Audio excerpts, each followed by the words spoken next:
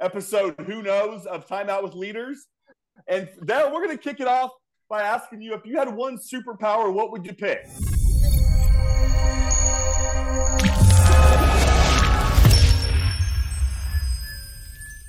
So my question to you, Dale, is, are you ready? I guess I'm ready. All right, Ty, are you ready? We got to dust off some rust here. Never ready, but always. Yeah. All right. Tyler, who are we taking the timeout with today?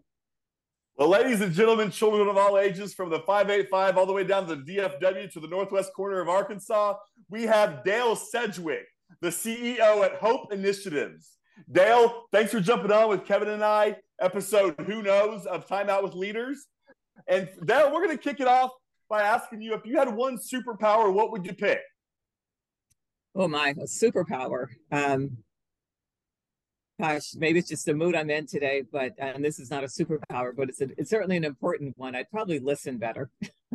I think listening, yeah, it's so important. We get to talking and thinking and doing and running, and do we take the time long enough, often enough to really listen closely?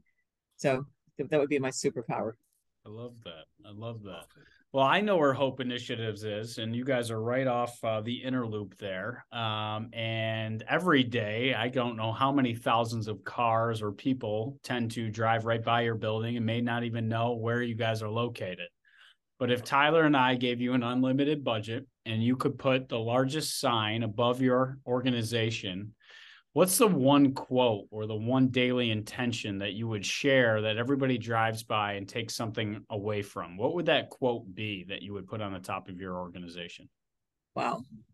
This isn't going to be very smooth, but it'd be something along the lines of do something today that makes tomorrow better. Ooh, love that. Laying a foundation. Love it, Dale. and then listening all at the same time. And Dale, I want to ask you, if we're making tomorrow better, right? So if us three are going out to brunch this morning, what three other people are you inviting, dead or alive, that us three could take some knowledge from? Dead or alive? Let's see. I would probably, I'm a faith-based person, so a lot of my answers are going to probably reflect that. So the first one would have to be Jesus. And the second one is probably one of my favorite Bible characters, Daniel. Young man, taken out of his culture, had to really learn a lot, impressed people, had miracles. I mean, just an amazing character, performed miracles rather. And the third one, let's think, maybe probably Condoleezza Rice. I'm not sure if that's a good combination of people, but she's just such an amazing, I find her just an amazing character. Kevin, I don't know if you had a chance to listen to her segment at the recent Global Leadership Summit, but I was just really motivated by it. So I think that would be my threesome. I love that. Well, that's bound to be a long lunch or long dinner because we got a lot to talk about with those three individuals. That's for probably sure. A serious one, right? We'll probably be doing a lot more listening than talking at that table. That's for sure. Yeah, that's what I wanted to ask, because I think a lot of times we learn a lot from both the music that they listen to, the food that they prefer, the food that they eat, because it is one of those things that breaks down generational differences. It can break down even just by race and ethnicity barriers. What is one song? Tyler and I are riding with you. We're in your back seat. We're going into work. You're getting ready for a big meeting, a big initiative. What song might we catch Dale turning up a little louder as she pulls into the parking lot? That's a hard one, because I listen to either gospel or it's smooth jazz. Ooh, like both. And the smooth jazz they don't have a lot of words. It just has a lot of cool tones. Let's see. I don't even know. I don't know what that would be. Like, one of my favorite Christian songs is called Alleluia. Really, really pretty. It's just a worship song. And so that kind of just motivates me. I used to like to run too. Let's see, if I do walk or run, I just listen to smooth jazz songs for the most part. I love that. Well, there is one other song I'm trying to think of. I know what it is. It's Not Over. So good motivational song. Ooh. It's a Christian song, but it's called It's Not Over. That one That's a good reminder and a good hopeful one, and a kind of keep on going even though it's tough, I love kind of a that. song. Yeah. And I think music has that way of kind of going back to emotions. We have almost an emotional response. My wife works in a lot of dementia care, and it's funny or not ironic almost of sorts that they can listen to a song and it snaps them right back into that place that they heard it last, or those vivid memories that they have and listening to that song or what it meant to them. So it's pretty powerful stuff. I want to kind of jump right in because you've brought up faith. We talked about before we got on the power of reflection and looking backwards because we're always trying to move forwards. And you say the music, your gospel music, the belief, your faith carries you forward almost every single day. Can you talk about that? Because I know I know you guys have an affiliation of sorts with religion. But how do you find that balance in that line, right? Because then are we over politicizing it? Are we forcing religion and faith on individuals? But it is kind of the lessons that we're learning every week or every weekend. How do you make that show up in your leadership? That's a really good question. So I guess I don't see it as, it's certainly not something that you force on anyone. I think the best way to bring it into an environment is to live it. Just to be, who you are. If that's who you are, then be who you are. And it shows up, if you think about, I see the Bible as very, very practical. And so if you think about practical things like working hard for what you get, for being a person who's honest, who respects others, who genuinely cares about other people, person of integrity, just the things that you would like, I think, probably, the way you'd want to treat someone and the way you'd want to be treated. Those are just really basic, fundamental, practical things. And so I think if you understand those things, and if you're diligent and consistent about practicing them and treating others with respect and treating others with kindness and being compassionate towards them and empathetic towards them and trying to figure out how you can help and so forth, you're living the Bible in many ways. You're living it. And so I don't think it's one of these things we have to say, okay, who am I going to be today? Am I going to be this faith-based person today, or am I going to be the real me? Well, it ought to be the real you. So you ought to bring it. And if you live it out, then, I think it becomes its own attraction, if you will. And so, either people will want to know more and you can share more, or they won't. But they would have benefited, hopefully, by you being who you are. That might be the first time I've ever heard the Bible referred to as practical, because I think sometimes we can get so caught up in the old language that it's hard to translate to today. But I loved how you kind of use common similarity of traits and soft skills that we've talked about as really the lessons that they are trying to pass on. And it's a reason why this book has been around for how many years. And I think it's the power of storytelling and really allowing people to kind of envision themselves in a similar situation and how they would potentially handle it or could handle it. Right. Dale, appreciate that. I want to ask you, Dale, so what are you doing today to be better at tomorrow? Like you said, what's your action on that billboard that you were talking about? You're going to make me say live what I said, huh? What am I doing to make tomorrow better? Oh boy. What am I being intentional about today? Well, very, very small thing today. We have a fairly kind of it's interesting week for us here. We have a just filled in position that's been open for a while. And so if I can do something to acclimate her better into the organization and get her started faster and genuinely welcome her, here properly and so forth, then that'll certainly make tomorrow here a lot better. I think what I really like about Hope Initiatives, though, is that that's kind of our business, is to try to do something today that helps to have other people's tomorrows be better. And so we have a workforce development program whereby we provide both employability skills, some of the things I just mentioned, how to be reliable, how to show up on time, how to be respectful, how to develop some coping skills so that you're not always calling out and so forth. And so we try to teach those basic skills as well as basic woodworking and welding and things of that nature. So combination of skills that individuals can take with them. And the idea is to get them from a dependency on social services just for basic necessities to where they are employable And not just at I saw a sign at my favorite fast food yesterday, although I hate working in fast food, I'm just going to do that because I need money. But think about what you really like to do and try to get, connect them with employment that is associated with something they really enjoy so they can begin a career and not just get the next, available job that they'll have for maybe 6 weeks or less.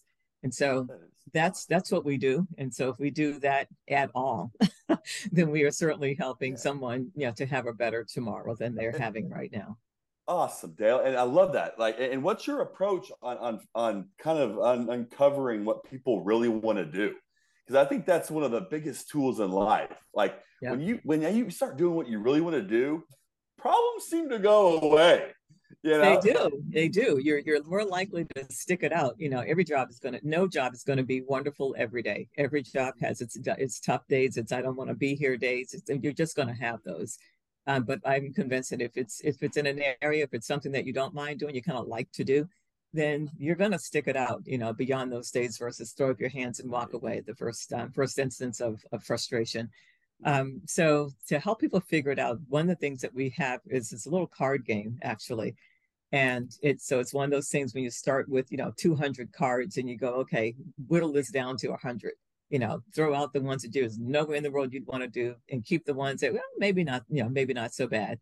And then you go from 100 to 50 to, eventually you're down to maybe 5 things that you would really, that you really think describe you. And so that's just one kind of a fun way to do it, because it forces you gradually to really hone in on what do I really, really like.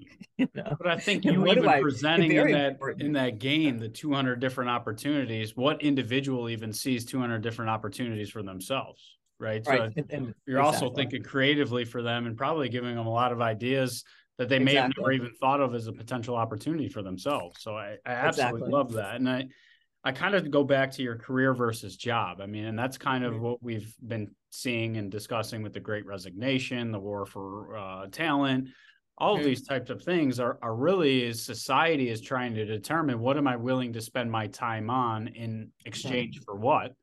And I think we're starting to hear the word career instead of a job, and what a career really means to the individual and how you can create a job around that high potential. But I love what you talked about is to help them kind of see a different avenue for themselves other than fast food. How does your team kind of articulate, right, what opportunities are outside of the 200, right? The 200 within that card game. But how do you get them thinking more global? Because I think the challenge right now in a lot of organizations, when they talk about workforce development, there's a lot of assumptions and presumptions made as to why these individuals haven't found a job or a career that they enjoy. Is it lack of knowledge? Is it lack of accountability? All those little soft skills. But what have you found standing in the way the most of individuals kind of taking that next step to find their career? And how do you enable them to see that vision for themselves? It's a hard thing to do. And I don't know that we've mastered it. And the reason is, the thing that's in the way the most is that they want money and they need it now, and so there's an urgency that says, I have to do something and I have to do it now. Otherwise I'm not gonna eat tomorrow, or I'm not gonna have transportation, or, I'm not gonna be able to take care of my kid. And so trying to get someone to be still long enough to learn and to invest in their future when they're facing those kinds of pressures is extremely difficult. And so we try to find ways, through whether it's stipends, which every organization does, and so forth, ways to try to bridge some of those gaps. And while we get them motivated and excited about, what a future could be. And in some cases, you have to remind individuals, you're saying that, oh no, I can't stay here and learn because I need to go get some money. Well, why are you here? You're here because, as of yesterday, you're not working, you're not doing something you want to do, you're not able to take care of your needs. And so we're asking you to invest, a fairly short period of time in yourself so that a month from now or 6 months from now, you're not where you are today. So how do we, so we try to help them bridge the gap practically. and then really try to help them to start shifting the mindset from it just I have it today, it's gone today, to okay, I am building today for tomorrow. And not easy that to action do. Towards building, right, is like these little steps. And I love how you put it, be still long enough, right? And when we're talking about being still, I think it's kind of touching on what Tyler and I and you were talking about before we hit record today, was reflection, right? Right. You're not even still long enough to reflect as to where you are and how you got to where you are, and what lessons that you actually learned from those challenges, those wins, those losses. Yep. How can we determine as to where we want to go next? And talk to me about reflection. Is that a common practice that you have found most beneficial? Because let's face it, you came from Kodak and Xerox, and now you're leading a nonprofit. So I'm sure there's a lot of reflection that Dale does. But how do you reflect, and then how do you encourage others to take that pause or take that time to reflect themselves to build back better, essentially? Yep. And so it is an extremely important characteristic. It's just something that we try to have our trainees take the time to do. I think for them and for anyone else, it's really important to stop and recognize that even if you're not where you really want to be today, you've done something good in your background. You're here. And so there are some things that you've learned that are valuable to you, things that you've learned that you can build upon and improve upon. There are things that you can apply. There are things that you'll never do again, because you've learned a lesson. And so that it kind of remember the quote well. It's one of the things that I remember Condoleezza Rice saying during her speech at the Global Leadership Summit recently. I think she said something along the lines of, everybody has a past. You should own your mistakes or own your past, but you don't become a prisoner to it. And so I think it's that, stepping back and appreciating what you've done, where you've come from, even if it wasn't wonderful. You learned something, you developed some strength, you developed some courage. You're probably, maybe you are, you have more empathy than you think, than you did, or something like that, because of your own experiences. And so that reflection is so important. And for me, I probably don't do it often enough because, like I said, I'm running. One of the biggest differences, obviously, came from two very, very large companies in my history to one that now has about 15 people. So whatever gets done, you better be willing to roll up your sleeves and help it get done. And so there isn't an awful lot of time to reflect. But in doing that, you realize that, wow, I learned an awful lot along the way that will allow me to even roll up my sleeves and do some of the things that need to be done here. So it works whether you are, like I said, running and gunning every day, or whether you think you're running from your past. It's just a good idea to stop, embrace it, reflect, and learn what you learned. Understand what you learned and what you gained, and figure out how to apply it. Or avoid the same mistake, whichever the case may be. Yeah. That too. Yeah. Definitely. And Dale, what would you say you took from Xerox and Kodak? What? And I got to know, how was Rochester back in the day? That's not. Let's just skip what you learned. How was it in 1979 when they had 99.9% share of the market? Right. What was driving down Park Avenue like, or what was was downtown hopping? Well, in its own way, it was hopping. It was, it's funny because when I first moved here, I thought, wow, there's really not a bad section of town, because most people were working, and you could see, the neighborhoods really, from my perspective, they really weren't that bad. And like I said, people were working, and because you had Kodak, you had Xerox, you had GM, you had all these companies, and it seemed that everybody had a job, and therefore everybody had some hope. Everybody was able to go out. I used to go to our little nightclubs. It was interesting. They used to go one behind the other. They used to open up here. Everybody was there. Then it would shut down, and everybody shifted over here. But it was fun. It was honestly a lot of fun, to just go out and enjoy yourself. You felt safe.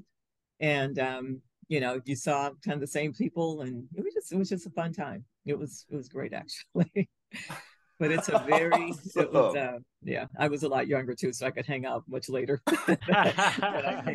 And were you in that big building that looks like a Gotham City? I wasn't for Batman building? I was in when I was at Kodak, it was in Kodak office, and it's so funny because I sit here and I can literally look out of my window and see where I started my career. I literally see Kodak office out of my window, Well, that's and so good. it feels like almost like full circle. And then I Yeah. probably, if I look hard enough the other way, I can probably see Xerox Square. And so yes, I was in that big granite building for a long time. But yeah, you had help, you had support. I mean, I really appreciate, especially I spent 31 years at Xerox, and so I really appreciate that they just took the time to reinforce whether it's leadership skills, managerial skills, sales skills, whatever the case may be, whatever your job called for. They took the time and spent the money to help develop their people, and you can never invest too much, I think, in people development. So I appreciate that. Never. I want to go back to when we're on the streets back in 79, 80, 81, whatever year it is. But yeah. Dale, did you get a sense of, because everybody was working and you felt safe, did you feel like a greater sense of community in Rochester at that point in time comparatively to what you see today? Yeah, and I don't know whether the change is it's me as I've gotten older or whether it's the community, to be honest with you. But I mean, I think I certainly feel that I had a much broader set of friends, you know. Yeah. A lot of my friends have moved away, you know, quite honestly, looking for opportunities elsewhere as things here have, you know, have gotten smaller in terms of just the employment opportunity base. And so definitely a bigger sense of definitely, yeah, a much broader sense of community. You know, there were struggles and challenges then. You know, you had some social injustices. I'm not going to say that it was all wonderful, but there was certainly, I think, a stronger sense of community because you didn't have the same level of fear. I don't believe that we have now, or that we see now. When you're aligned with a job, right? And let's say it was a job versus a career, but it seems like these organizations made it a career because they continue to develop their teammates, right? And one area that maybe wasn't a fit, you still had the availability to transfer within the same organization, and maybe those skill sets or something that you're more passionate about. But having a job and having that level of safety first allows people to actually have more purpose.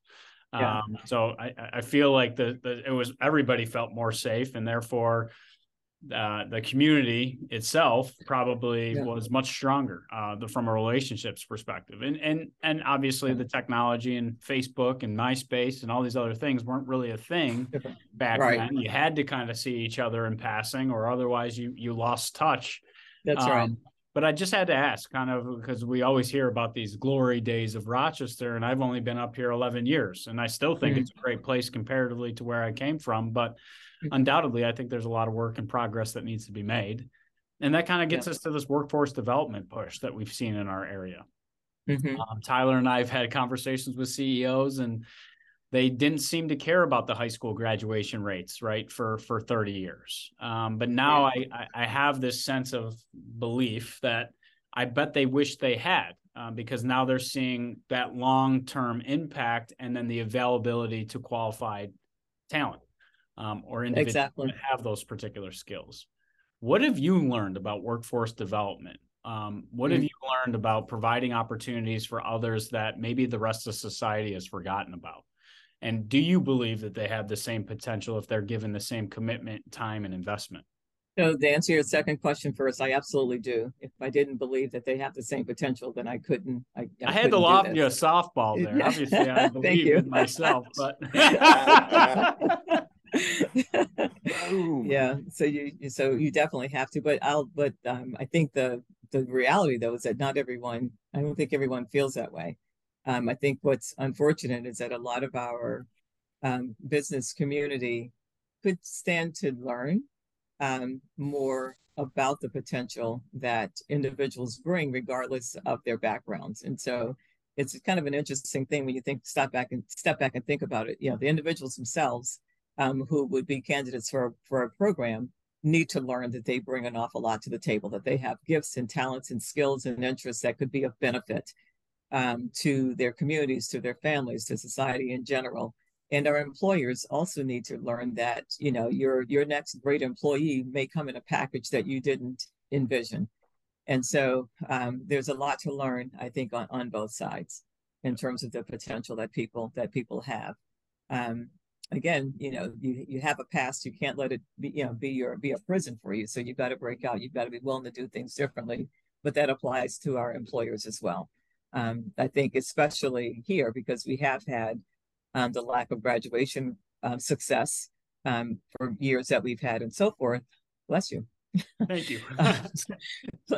Lack of graduation success, et cetera, then they're going to have to, I think, open their arms a little bit broader and be a bit more accepting. And I think, if I think about workforce development programs, it would be wonderful if we could structure them in such a way that it's not just the organization, typically a nonprofit organization or maybe an educational organization, trying to develop individuals and then present them to companies.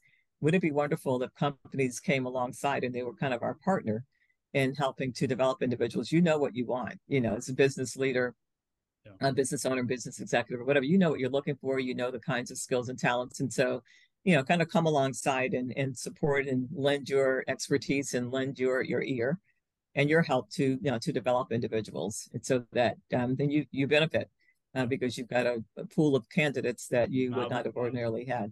That's the best idea I've heard towards workforce development, and something that I talk about often because it's a common challenge and a commmen problem. The hard part is organizations getting over their own egos that they need to work with a competitor. But now it's a sheer lack of available individuals. I think the last stat that I saw is there are 1.9 jobs available to qualified candidates. It's going to continue to be a numbers problem, but is that going to be an excuse, or does that become a challenge, therefore an opportunity to look at this differently? And my question to you, because you came from Xerox, you came from Kodak, you understand how a lot of these businesses make business decisions, and like it or not, it's typically a financial decision. And I've gone down the workforce development path that growing and developing talent is always going to be cheaper in the long run for an organization than buying talent that somebody else developed. Right. How do we change their perception that there is massive potential in these pockets or pools of talent that they haven't thought about before? How do we change that perception that there is potential? Almost like an NFL team. They know that if they don't give that player the strength and conditioning coach, the quarterback coach, running back coach, they don't give those the additional training and development they need, that potential might be great, but it may never be developed. How do we change that perception that there are individuals that are ready to work, have massive amounts of potential? We just need to give them these opportunities. So a couple of thoughts come to mind. One thing that we try to do is work with what we call employer partners. And so these are employers who are, in fact, willing to embrace a population that they may not have been willing to embrace before. For example, individuals who may have been previously incarcerated.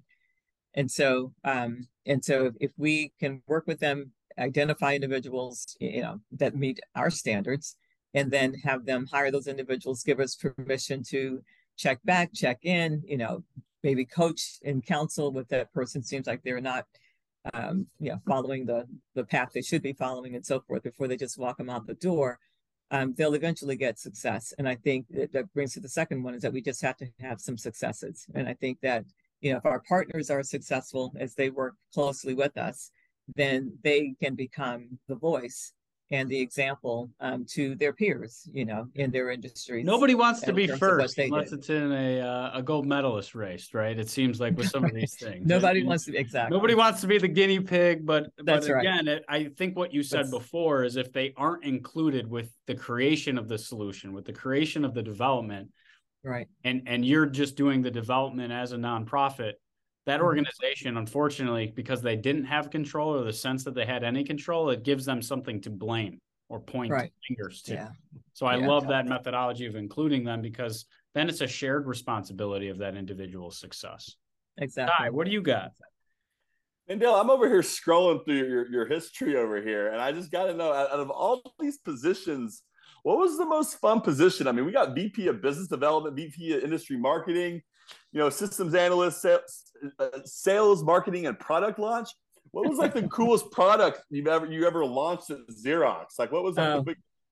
So probably the coolest product were the very first office-sized multifunction devices that were launched in the United States. And that was cool because nobody had used them. So this was the beginning of your one device that can scan, fax, copy, print. Ooh. And so bringing just that new technology to the marketplace, I was, not the product development, but bringing that to the marketplace, that was fun because it was new and it was different. And, Did you have to keep it like down low where you like, could you tell your family about this thing? I probably did tell them. I knew that it was so new that they weren't going to be able to tell maybe other people about it at all. So there was no risk there whatsoever. Like, it does what? So. I have heard about these copier glory days. I used to work at Toshiba Business Solutions, and it had been so many years since obviously that first product got the multi-function printer got released, and it was amazing to me on how many copiers continue to be the complaint in the office. Especially nobody cared about what copier they had unless it went down that day and needed service or toner. But how much that just piece of technology evolved over time. And here I was working for Toshiba, and you start to really learn about how this whole industry was created. So that had to be very, very exciting to be on the cutting edge of that. What was one of the greatest lessons, I guess, you learned about being at Xerox? Because from afar, I guess we've heard that you also had the mouse. You also had some of these other pieces of technology that Xerox never cared to, I guess. Yeah. PC, mouse, Ethernet. I mean, the list is really, really long. It's long. And the mouse. Yeah, the mouse. Yeah. Steve Jobs, I think, actually took it from them when they were out in California. Xerox had a little incubation center, like technology center. The folks who run Adobe today, I think, were ex-Xerox people, if I'm not mistaken, who run, for PDFs, documents. I mean, it's such a staple. And So what leadership lesson lies within those misses or massive misses or viewed as potential massive misses from a business perspective or market opportunity? Yeah. So books have been written on this. What do they say? I guess from my perspective, it's being willing to shift. I think a lot of times you have something golden in your hands, but because you've done things the same a certain way for so long, then you don't recognize the potential that you have in order to to really create something new, create a new market, create new ways of doing things. And so you have to. It's I think a culture that at the time just didn't really shift, didn't want to shift. I think the same thing was true of Kodak. Just in terms of embracing digital photography, felt that film was here to stay, didn't shift. It was great. We're doing well. And this is, we're the best at it. So why do we need to do something different and potentially destroy ourselves? And so, that kind of fear of destroying yourself is a very dangerous thing, because if you don't do it and remake, then someone else is going to do it for you. And so I think both companies learned that lesson. Which is fascinating to really just even think about, because they had to be innovative, outside the box, and creative and entrepreneurial in order to create this market share. Exactly, to begin with. Correct. And it's almost like we write out the entrepreneurialism within the organization through policies and procedures. We almost write that out of the organization to continue to keep that golden goose of sorts. Otherwise, that golden goose, as hearing you say, becomes bronze over time if you're unwilling to develop and innovate and recreate and reimagine. Right. So, exactly. Fascinating. Yep. Got to reimagine. Yeah, Dale. And Dale, you keep talking about how fast you're running over there.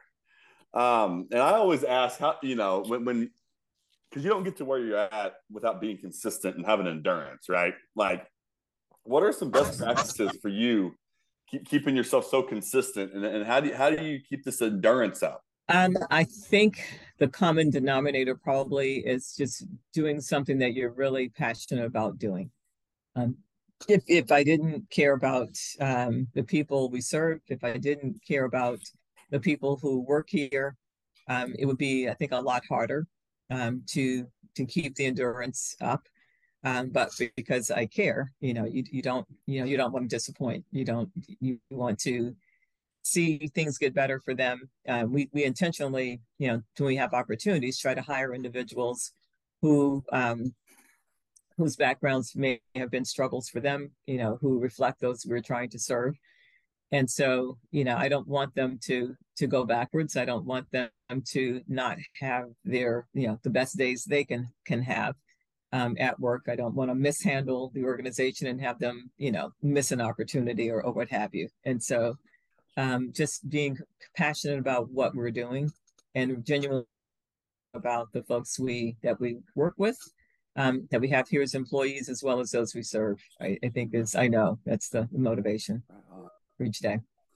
Love it. And Dale, what book are you reading right now? I see some books behind you. What's on the docket? Yeah, none of those.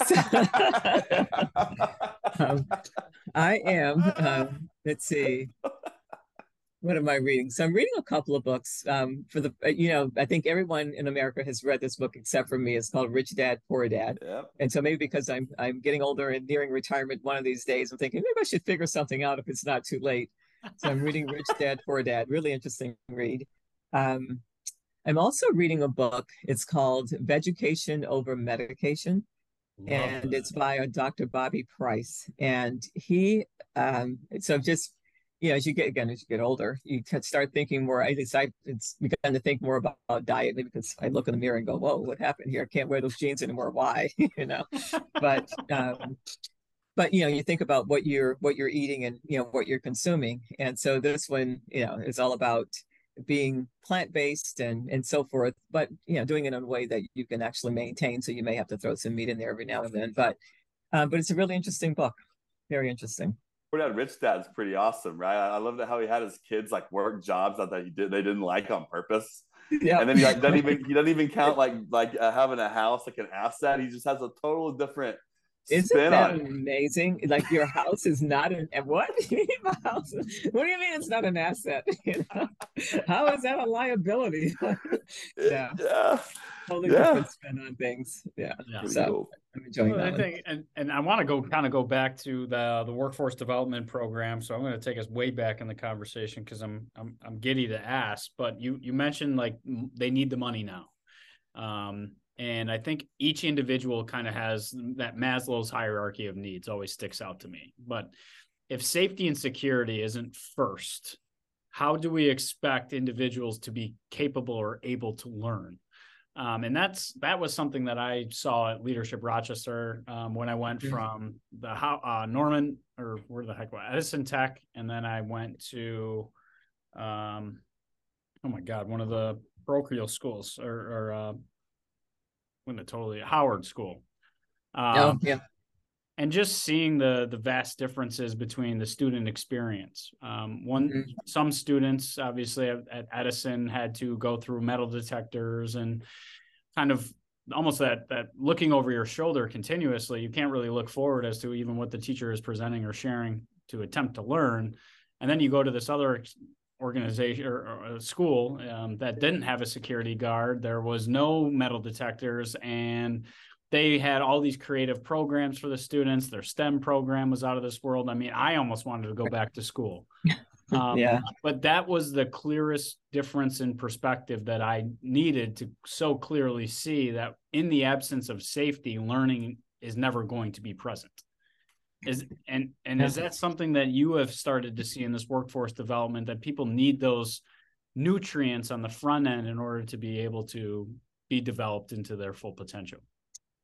Yeah, it's so you definitely see it, and you definitely hear the stories. We have people come in whose relatives have had a relative to get killed, or they go home and they know they're going to maybe hear gunshots and things of that nature in their neighborhood. We've had employees who've had loved ones to lose their lives, and so how do you learn? And so the first thing is you do have to pause and allow the person to try to heal or cope emotionally with what they have experienced. And it is a lifestyle, because knowing you may hear gunshots, or you may see someone being chased by the police and so forth. I mean, you don't see that every day in every neighborhood, right? But yet there are many neighborhoods where that's just simply the norm. And so you realize that people may come having had a really bad night, having experienced something really, really troublesome. And so you try to be as compassionate as you and patient as you can possibly be. But you also try to encourage them and remind them that changing their future and that of their family is one of the reasons they're here. Because you do want to try to be a person who makes your community better. Then I don't know that I'm kind of torn in terms of you try to encourage a person to leave their community, because then that doesn't help. That community just ends up being even worse if those who have some hope and some stability and so forth, that they all leave, then that's really bad. And so I don't know that it's always about leaving the community versus having a greater percentage of the people in the community who are trying to do the right thing, and therefore, have that community improve over time. But you do have to remind them that that reality is one of the reasons that their own development is so important, because they can in turn have a positive impact on their family and on their community. So that's something I've ever really thought about. It's kind of like get out, to change. But if you get out, then it's like, do you get out? Like you said, that's a torn, right? It's torn. You're torn. You want to equip them to get out if they want to, but then you don't want but then what are you leaving? That's not good. That's not good. So somebody has to stay and help it improve, I think. So, that ends up being, I think, you leave that as a personal decision. So you have the opportunity, you have the opportunity to stay and make better. You have the opportunity to go. But the bottom line is that you have an opportunity and you can choose. So. The hope keeps coming up, and it's in the organization's name, Dale. But hope to you is the belief in tomorrow can be better, even going back to your quote. How have you found when the world seems small for some individuals who have never had the privilege of leaving their city block, even just downtown Rochester, even to really even give them a sense of hope? How do you inspire them? How do you give them? How do you enable their ability to have hope? Really good question. How do we do that? In some cases, I think you mentioned you mentioned storytelling earlier, and so sometimes it's being able to look at the lives of individuals, practical individuals, because not everybody's going to grow up and be the the Michael Jordan of whatever their area is or what have you. But what are some of the practical examples of individuals who may have started small, started poor? So use yourself as an example. I can certainly use myself as an example of someone who grew up in a very poor neighborhood and no longer live in a very poor neighborhood. So I guess I left. But you can, but telling those choices, those opportunities, but telling stories, being able to just use examples, examples from our lifetime, lots of biblical examples, always getting them to see something bigger than themselves. I mean, that's always a source of hope when it's about more than just what you're going to do for yourself tomorrow. That gets old really quickly. And so, helping individuals, first of all, to take care of themselves, but then be able to take care of other things that are bigger than themselves as well, or be a part of something that's bigger than you. I love that. And I kind of want to go back to, because everybody talks about self-reflection, and some people find it very difficult to reflect, right? To ask themselves questions.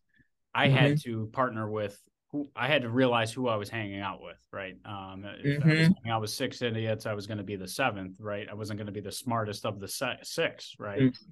And that's kind of what led me to Tyler and led me to some other mentors and peers that I have, and that's kind of what you've created, is that foundation. You have other people that have lived and come from a similar experience. And that's why AA works. I think sometimes if we're only getting advice from somebody that doesn't have the same background, it becomes almost unbelievable or not relatable.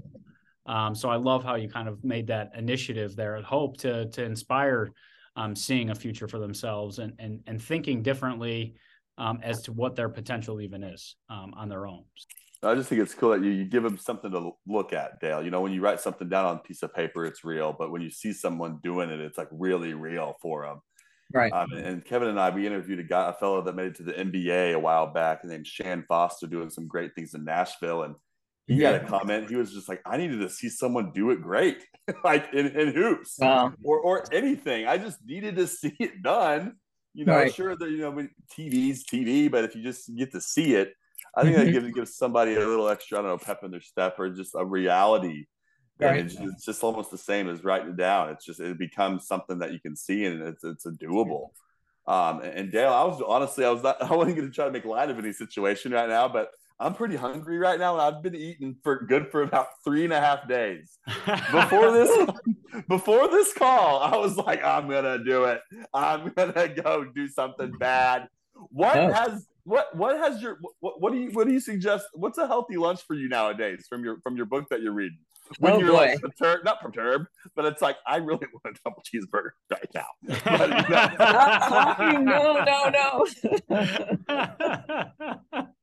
Yes, I so want to go to the pub in Webster and get a smokehouse burger that has the hamburger, the cheese, and the onions, but I can't do it.